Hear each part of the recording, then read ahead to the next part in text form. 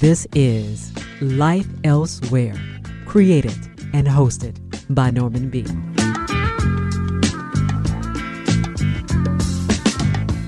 Hello there. Welcome to Life Elsewhere. I'm Norman B. Coming up, I'm very pleased to welcome back to the show a singer, songwriter, and poet from Toronto, the very talented Barzan. Now, he has a new LP, Voyeurs in the Dark, and we're going to delve into this exceptional work and share with you cuts from the LP.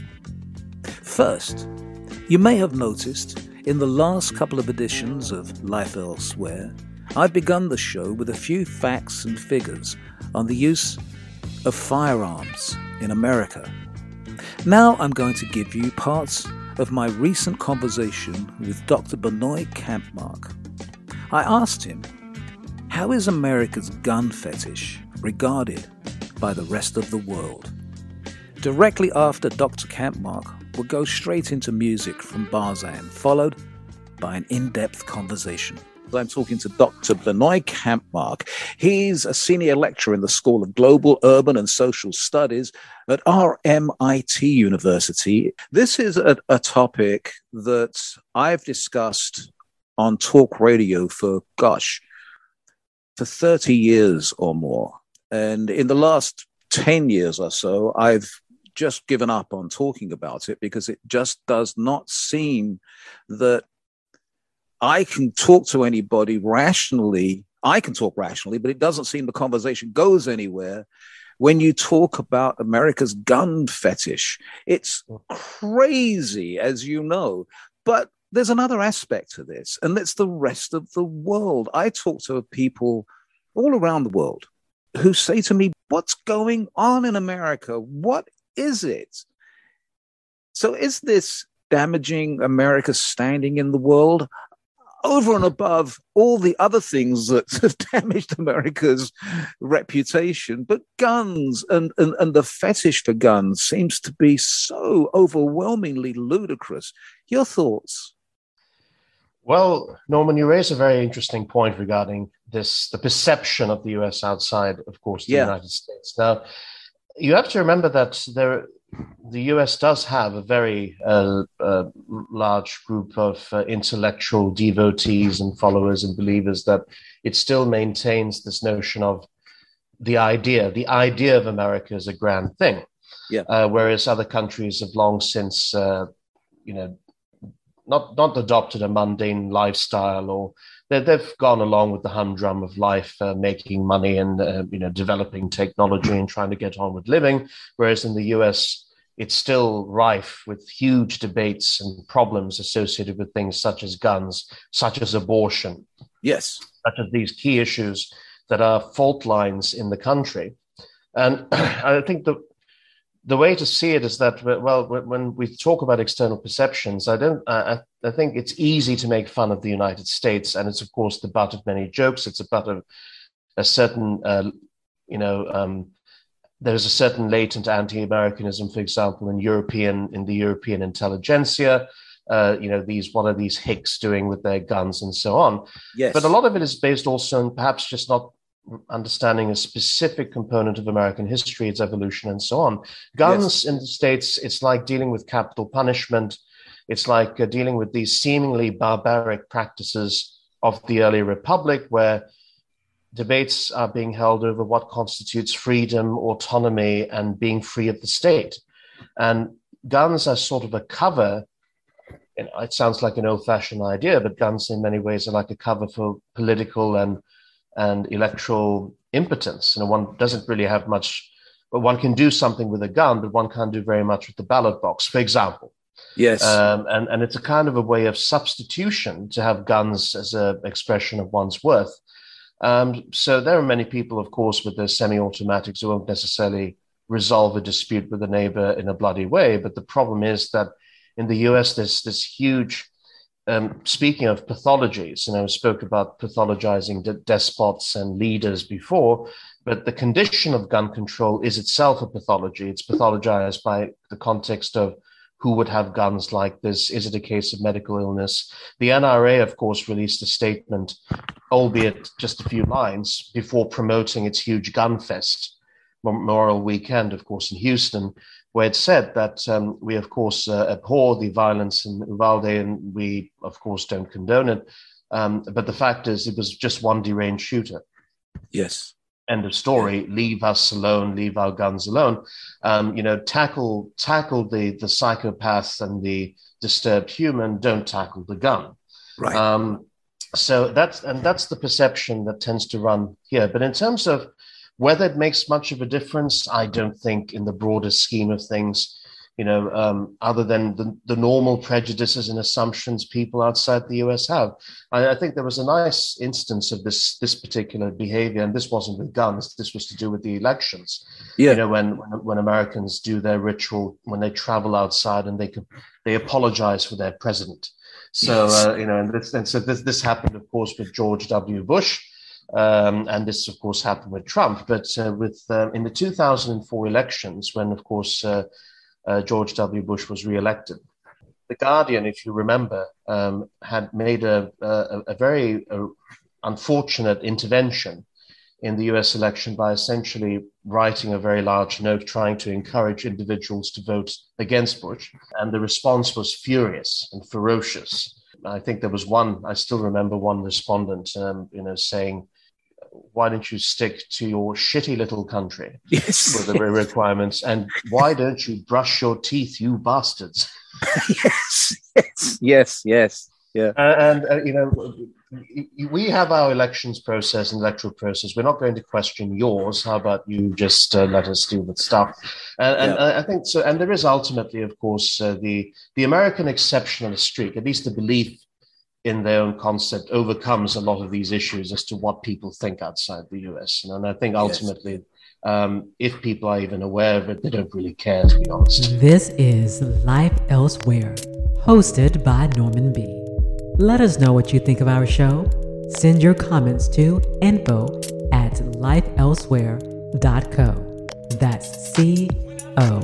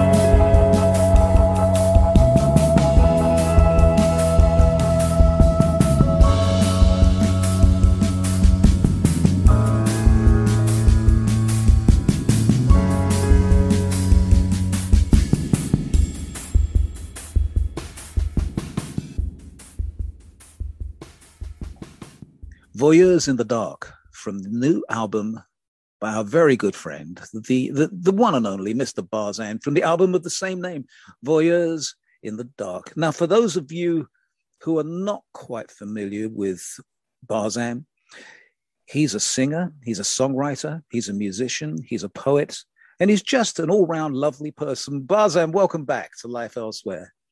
Thanks, Norman. Yeah, it's really good to be back. Always really good to see you. It's nice to see you, my friend. Let's get into it and talk about this album. We had you on, I think, around about Valentine's Day, and we touched on this title just a little bit, but refresh my memory and tell my audience, what are we talking about here? Voyeurs in the Dark. Yeah, that's I'm still trying to figure that out for myself, to be honest, Norman, but I guess if I were to explain it a little bit, I was trying to, I think, bring in a lot of different concepts or ideas that I was grappling with over the past few years into this album. One of them, I think, is how we as a culture have become voyeurs with the influx of social media, Instagram and social and Facebook and Twitter. It really has made us into voyeurs. So I find that to be a really fascinating concept, and what is that really doing to us, the way we have a window into people's lives and the way that we also broadcast our own lives 24/7 out into the world. It's just really wild to watch this whole thing unfold. And only I think time will tell how this is going to really show itself in our lives, and especially in the next generation that grew up with this, are growing up with this, and don't know anything before that. So that's I guess one aspect of it. There's many more, but I'm not going to try and go on and on about it. That's okay. I think you've said just the right amount. Mm-hmm. It really is a weird situation that social media has taken over to the extent that it has, and that we seem to have become reliant upon it. And by that I mean I know that I do. I go to my Twitter page as soon as I turn on my computer, or I go to my phone. It's kind of weird. I'd never thought I would do that. Right. Yes. Yeah. It's pretty amazing. I mean, it does bring a feeling of connection. Yeah. But at the same time, there's a whole slew of other feelings that come up, feeling of lack of connection or missing out. And yes. the list goes on and on and on. Yes. Yes, it's opening Pandora's box every time you go on social media, isn't it? It's so much. Yes. Let's talk about you for a moment. Let's go back in time. For my listeners again, who are unfortunate that they haven't known about you for some time, I first discovered you. I think the first song that I discovered and played on the radio was Just More Drugs. Was that the first one? It doesn't really matter, but let's go back in time. Tell my audience just a little bit about Barzan. The entity known as Barzan. Yeah. It's always oh geez, that's oh my God, these questions. I thought we were gonna get into them slowly. Well, I mean, I've been doing the music thing since I was teenager. I started in various bands, playing instruments, drums and guitars. And I think when I got the songwriting bug in my early 20s and during university, it sort of took over my life, and I decided to really learn the craft of it. I was studying to be I was studying literature. And so it felt like the perfect marriage to bring in my love of writing and poetry into music. Yes. And I haven't looked back. I've been this album is my fifth album, and yeah, it's been a I love it. You know, it's once you get the songwriting bug, I think it's hard. It's hard to let go of it. There's something about your work that I think I've told you on a number of occasions, and I know I've said it on the air, or I've tried to say it on the air, that it's something very, it captures my heart. And I mean that in the most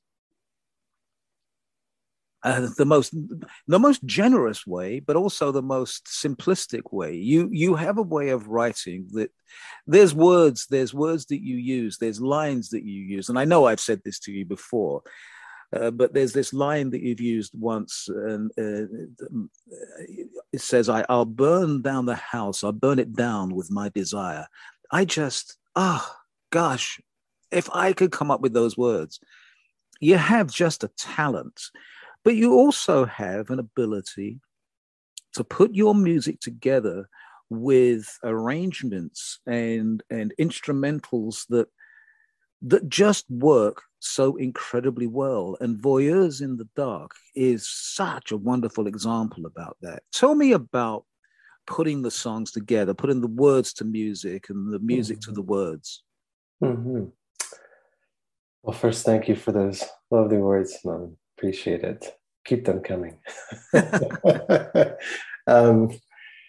Well, you know, I appreciate you saying that about the lyrics, because I think, you know, coming from a literature background, you know, one of the things I struggled with my writing was to not get too convoluted in how I use language, because in poetry, as you know, you can really become inaccessible in the way you use language.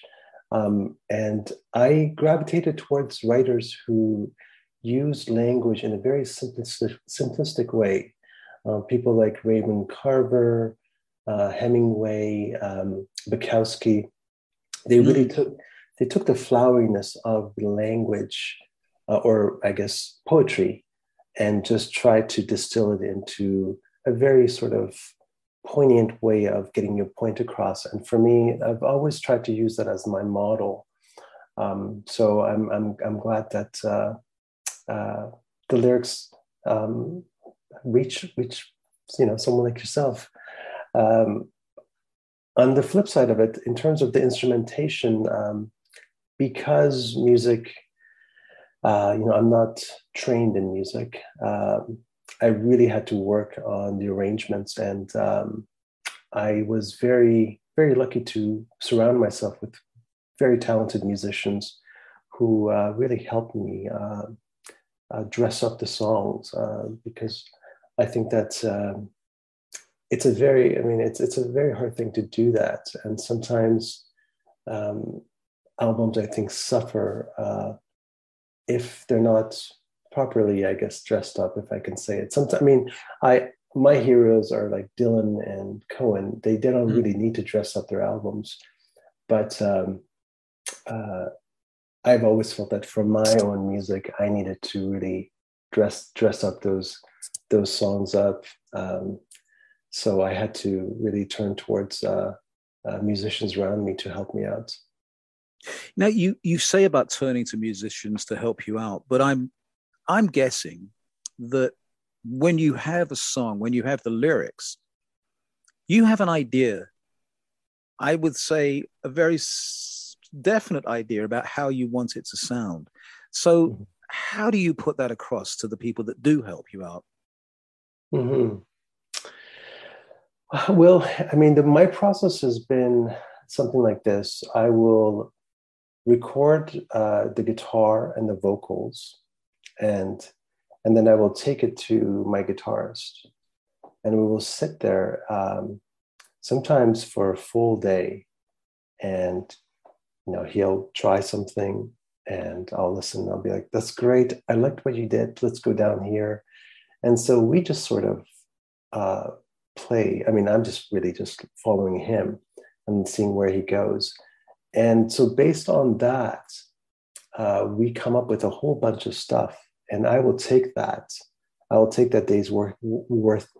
day's worth of work and sift through it and try and piece together a performance that makes sense. And then I will move on to my drummer, and then I will move on to the keyboard player, and I will do the same process. So it's a very, this album anyways, it was very much like a jigsaw puzzle, as opposed to, say, bringing all the musicians into one studio and playing at the same time, where everything just kind of comes together all at once.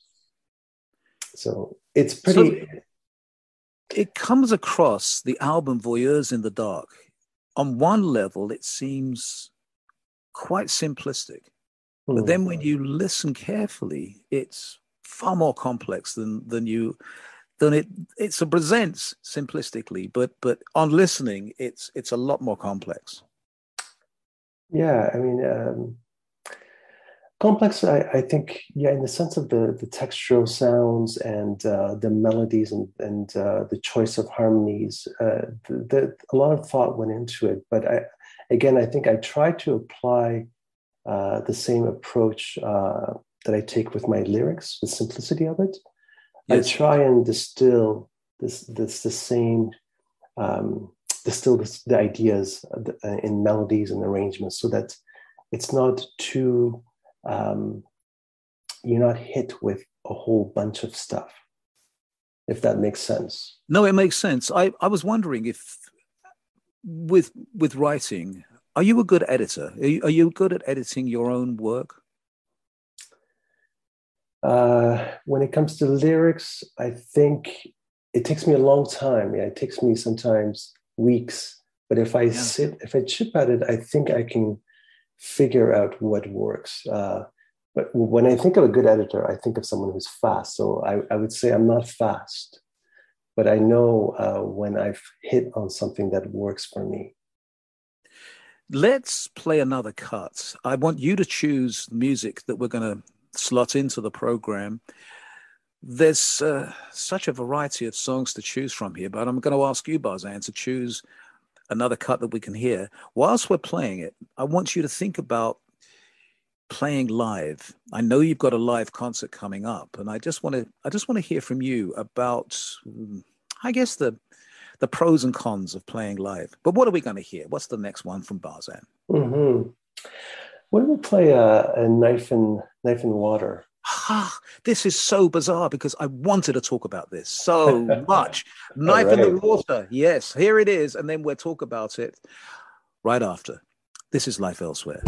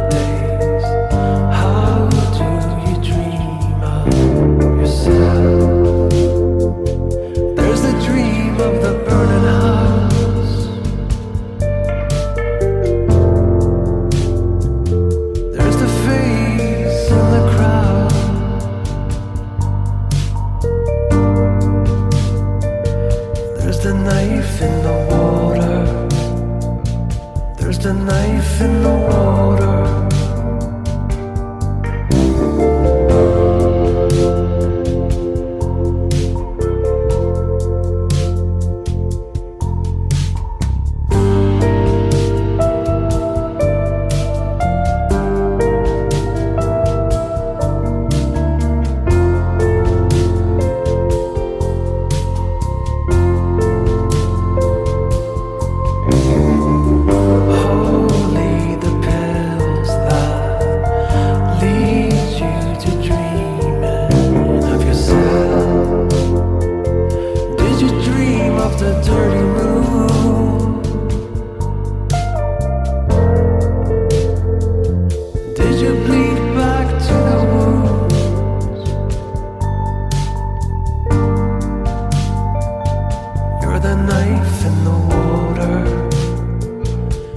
a knife in the water.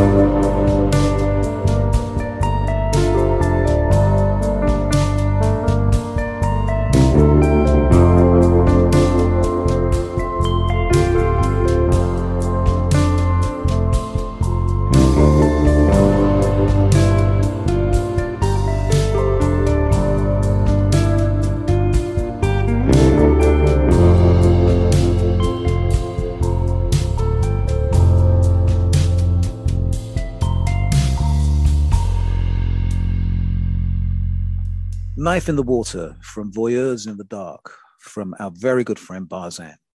Of course, me being me, I'm going to have to ask you, are you a fan of Roman Polanski? I am a fan. Yes, I know he's a controversial figure, but yes, for the work that he's put out, I have to say that he's a very consistent, great filmmaker. I was actually, I had to say, Knife in the Water, which is his first film. Yes, I wouldn't say that would be one of my favorites, but it's still a pretty great film for a first film. I would agree. I would agree. So let's talk about the song "Knife in the Water" before we get to talking about playing live. Talk to me about "Knife in the Water," Barzan's version. Yes. Well, the lyrics or the song, I guess, I would not say has anything directly to do with the film. Yeah. I really love the image, Knife in the Water, and I just wanted to take it and use it for my own. I think that as a symbol, it's strong enough that it can really lend itself to any other setting. And to be honest, Norman, I didn't know what I was writing about in this song. This was kind of an approach that I took with the whole album. I was really trying to write from a stream of conscious, not thinking too much about what sort of a message I wanted to get across. Yeah. And so I really just was working instinctually. This title came to me, and the rest of the lyrics sort of came, and I just went with it. So this one especially, it feels like a challenge. If I were to try and say what I was talking about, I feel like I would be doing injustice to it because I really don't know. Yes. And I'm okay with that, to be honest. I think it took me a long time to get to this place where I was okay with not knowing what I was talking about. Yes, totally understand. And it is a great title, isn't it? And it does give you mentally an image that is hard to dismiss, isn't it? Knife in the Water. I love it. Yes. Playing live. You've got a concert coming up, I understand. In Toronto? In Toronto, yes. Yeah. So you play live, I know, and you've played in some interesting places over the years. For Barzan playing live, because the process of making the songs for Voyeurs in the Dark is a long, extended process with the different musicians. Yet playing live is right now. It's right here. You know, you don't have time to sort of go, oh, how are we going to do this? You go on stage and you got to do it. So the difference for you in playing live and being in the studio. Yeah, I would say for me, live has always been a frustrating experience because I haven't had the luxury to have a consistent group of musicians to play with. Oftentimes, I will go to various musicians when a live show comes up, and we'll put together a live set pretty quickly. So I don't have the luxury of really just working out arrangements or experimenting. And that's where the frustration for me comes in, as opposed to say you're in a band where you get together weekly and you really can really develop the songs, experiment. That has not been part of my repertoire. So I rely mostly on recordings as my outlet for expression, and live, unfortunately, is the way I promote the music, if I can use that term. Yes, of course. Yeah. Is an audience important to you? Do you react to the audience? Do you react to the audience reaction? I do, yes. It's a wonderful energy to perform. I do have to say that when I see a good performer, I will recognize my limitation as a performer, because a good performer will be reacting to an audience and will really work a crowd and feed off of that energy. For me, because my performances are very sparse, I have not developed the performance muscle. I don't really have a stage persona, my stage persona is this is who you get. And so sometimes when I'm on stage, I wish I could really bring out a Tom Waits or a Nick Cave persona, but I never really put a lot of effort into developing that side of myself. But don't you think that your persona, as you say, this is what you get? That is, it's magnificent. It's something which other people can't achieve. Other people don't have the ability to be Barzan. Yes, yeah. I appreciate you saying that. And I think that there are people who do appreciate seeing somebody who's just trying to be themselves. And not to say like Tom Waits or Nick Cave are not being themselves, but I think that in the world of rock and roll and pop music, there's something that's really wonderful about the larger than life spectacle of shows, that when you see it, it's lovely, and it would be nice to be able to also give that to the audience. So that's what I was talking about. Yes. With this album and with some of your previous albums, I've read reviews where people have dissected the lyrics, and it always comes back to one thing. At some point or another, they will say this is very personal. Is it? Right. I have been trying. I've aimed for very personal in the last few albums. I think that was my goal, was to really reach a place where, quote unquote, my true self was speaking. But I think for this one, that wasn't my aim, even though it might sound like it's a personal album. I was not trying to write from that same place. Yes. But I do agree that I think personal has been one of my goals for using this medium to express myself. Do you have a fear in doing that you expose too much of yourself, or is that something that you really want to get across? I think I've wanted to get across, quote unquote, the essence of myself. So I guess with that comes a lot of exposure. But there's a comfort where you can hide behind a recording. So it feels safe. It's like writing a novel where you just put it out in the world, and people will just interact with that intimate part of yourself. So that gives me comfort, that I don't have to make immediate contact with everyone. Although this feels very intimate, and this feels very immediate. Yes. What we're doing right now. Yes. Right. Is that I'm looking for the right word. daunting's not the right word, but are you a little apprehensive when we're having this very intimate conversation? No. Well, I mean, just because you do this, you're good at what you do. I mean, you make people feel comfortable. So it feels, it's not apprehensive or daunting at all. Okay. Yes.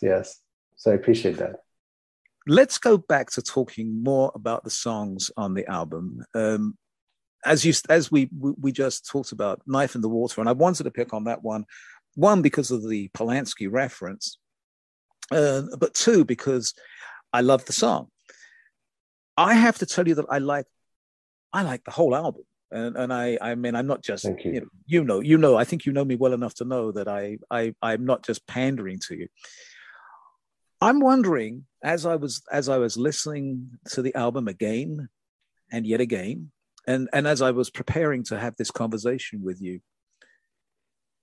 do you have favorites on your own albums? Mm-hmm. Yeah. Oh, definitely. Yes. Yeah. Favorites in the sense that what feels like came together and worked. Right.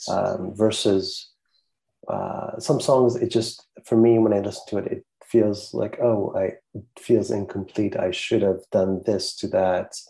So there are certain songs that when I listen to it, it feels like it just came together and I can sit back and enjoy it. Yes. Let's play another cut. Okay. What shall we hear? Well, I picked the last one, Norman, so maybe I'll leave it to you to choose. No. I want you to. If I was going to choose one, It's gonna have to be. Let me see here. Oh gosh, there's so many to choose from. To Be Missed in the End. Got to play that one. We have to play that one. This is Life Elsewhere, and this is Barzan.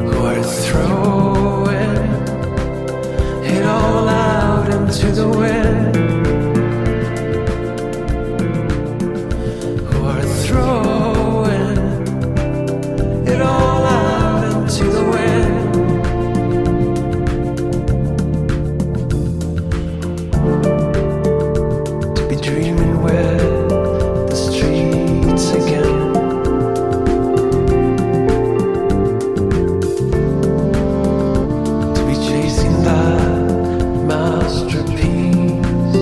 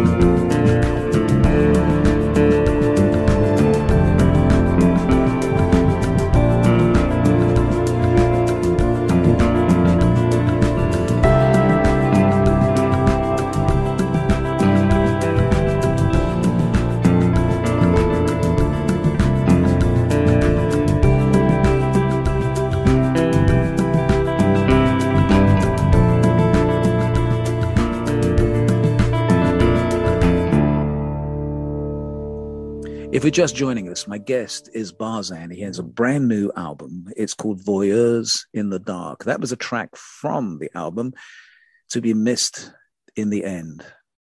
There's such a poignancy in that song. And I don't know whether it's me, Barzan, but gosh, it touched me. Like you were singing about parts of my life. And I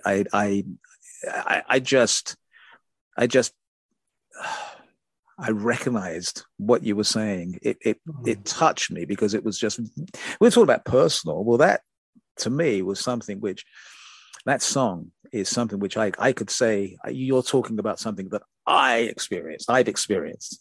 Yeah. Tell me about you and your experience and what that song is about. Yeah, I'm glad to hear that it reached you. Appreciate that.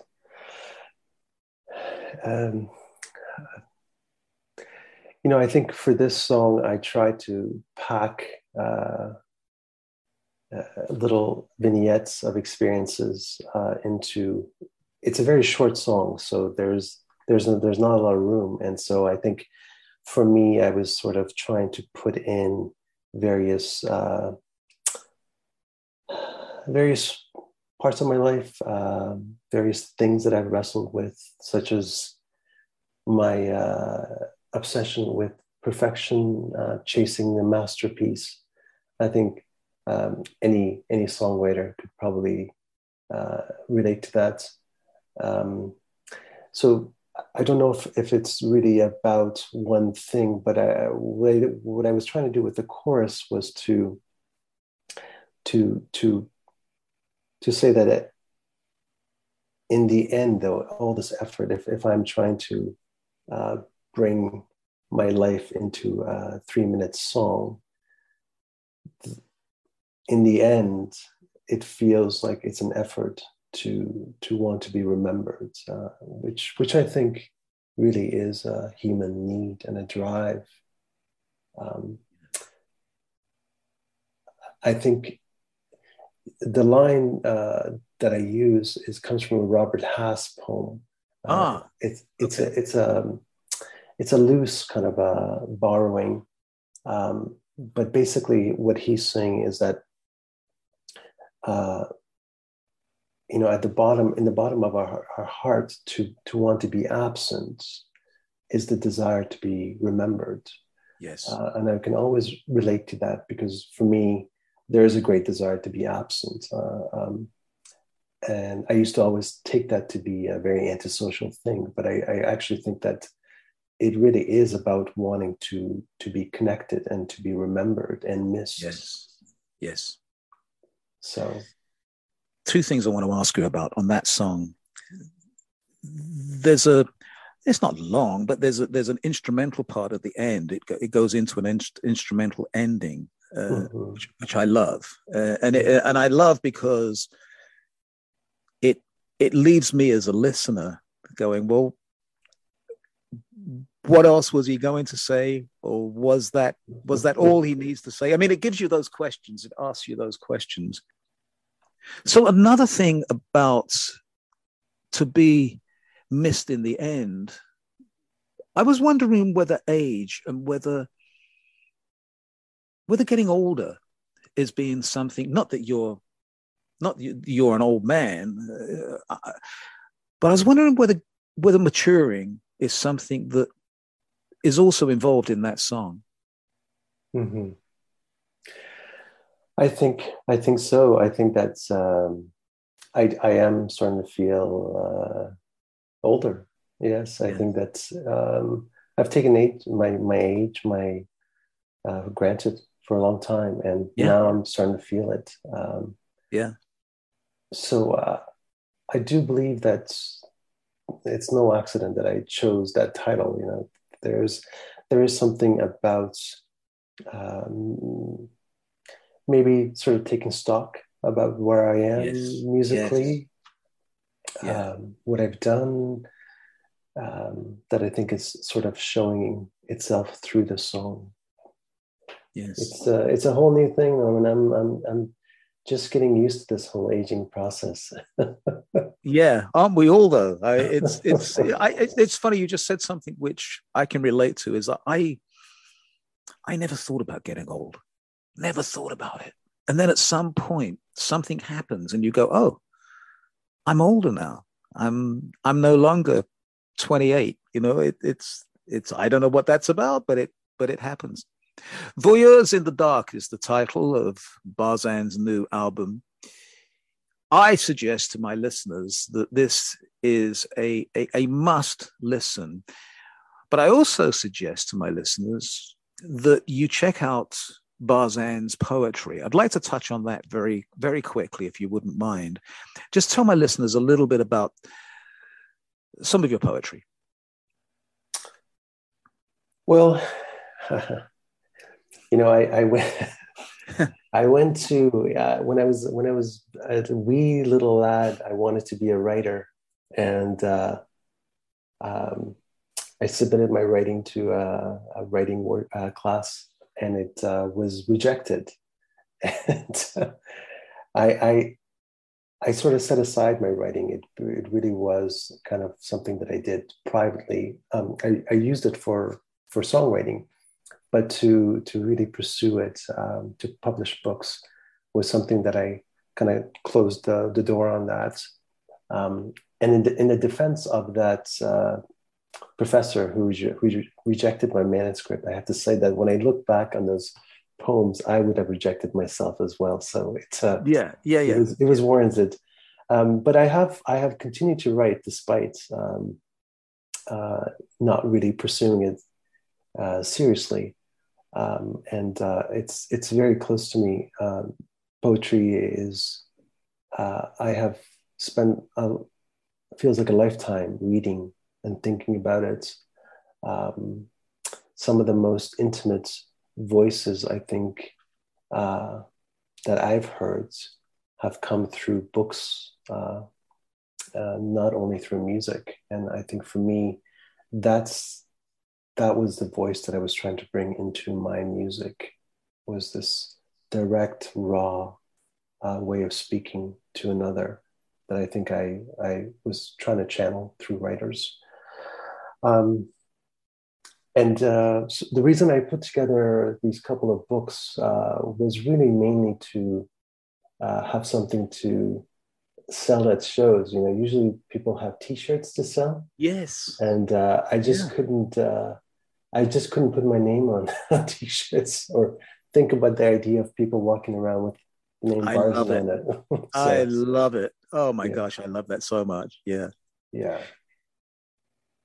The future, we sort of touched on it about getting older and maturing, but I'm thinking from a poet, from a songwriter, from a musician point of view, is there sort of a game plan? Is there something that you've thought that you really want to achieve? You've got Voyeurs in the Dark. This is your 5th album. What's next for Barzan? Yeah. What is next? Well, I got an opportunity to work on 2 soundtracks. There was something that I've always wanted to do. Mm-hmm. And it's been wonderful. I've really enjoyed it. So I hope that I get a chance to do more soundtrack work. I have been producing an album for my wife, Diana, and that was something that I always wanted to do as well, was to really put on the producer's hat and just boss people around from behind the studio. Don't believe that for a minute, but okay. Yeah. So I got to do that as well, which is great. So to be honest, Norman, I'm good right now. I've sort of checked off a lot on my musical bucket list. Bucket list. Let me ask you. We talked about you playing live fairly soon, but I want you to come to the United States and do a little tour. Is that going to happen? I'd love to, Norman. I booked a tour in the US years ago, and it was a dismal tour. To not have a proper booking agent can really you're setting yourself up for pretty long drives, playing to 2-3 people. So but I will gladly come over and play in your house though. That I would love. That would be fantastic. Yes. Yeah, that would be a fun thing to do than to go all the way to Portland to play to two people, which I have done. Let's wrap the conversation up. As always, it is an absolute delight to talk to you. I could spend hours just chatting with you, and you and I will do this again like we did once before. We will have an evening together and just talk and just chat. Between now and then, let's close on another cut from the album. Don't force me to choose another one. Okay. You have to choose one, Barzan. Yes. What are we going to hear? Let's do one. For me, this feels a different, a change. So it's never too late to lose your life. Never too late. Yes. We have been speaking to Barzan. The album is called Voyeurs in the Dark. Highly recommended. The link will be up at lifeelsewhere.co. Barzan, as always, thank you. And please give my warmest regards to Diane. Thank you so much for joining us at Life Elsewhere. It was my pleasure, Norman. Thank you. I always feel honored to get such attention from you. So thank you so much for always having me on the show and letting me talk about what I love doing. So thank you. Really. My pleasure, my friend. Thank you so much indeed. Bye-bye now. Bye.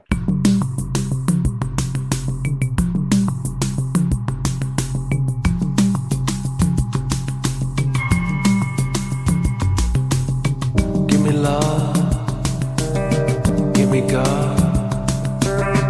I'll throw my life away.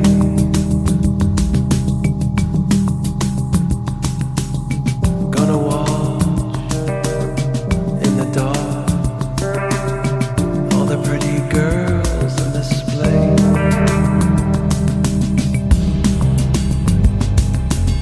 It's never too late to lose your life. Throw away that hope to be free.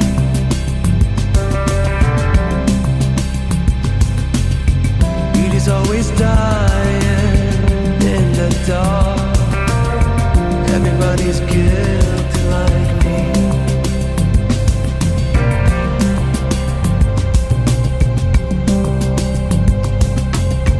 Listen in the wind.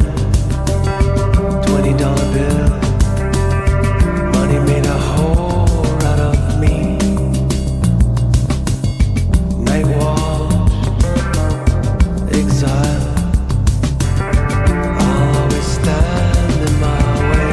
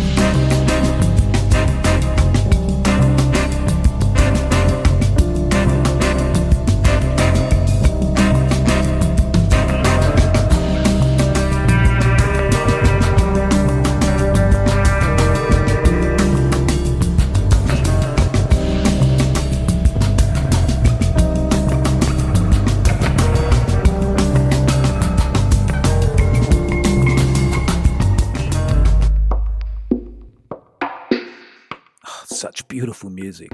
It's never too late to lose your life from Barzan, from his most recent LP, Voyeurs in the Dark. Now, do let me know what you think of Life Elsewhere. My email address comes up in just a few moments. Make sure you jot it down, won't you? To take us up to the close, an instrumental piece from Barzan, The Territory of You and Me. Till next time, please be well, be safe, and of course, you know it makes sense. Be nice. Bye-bye.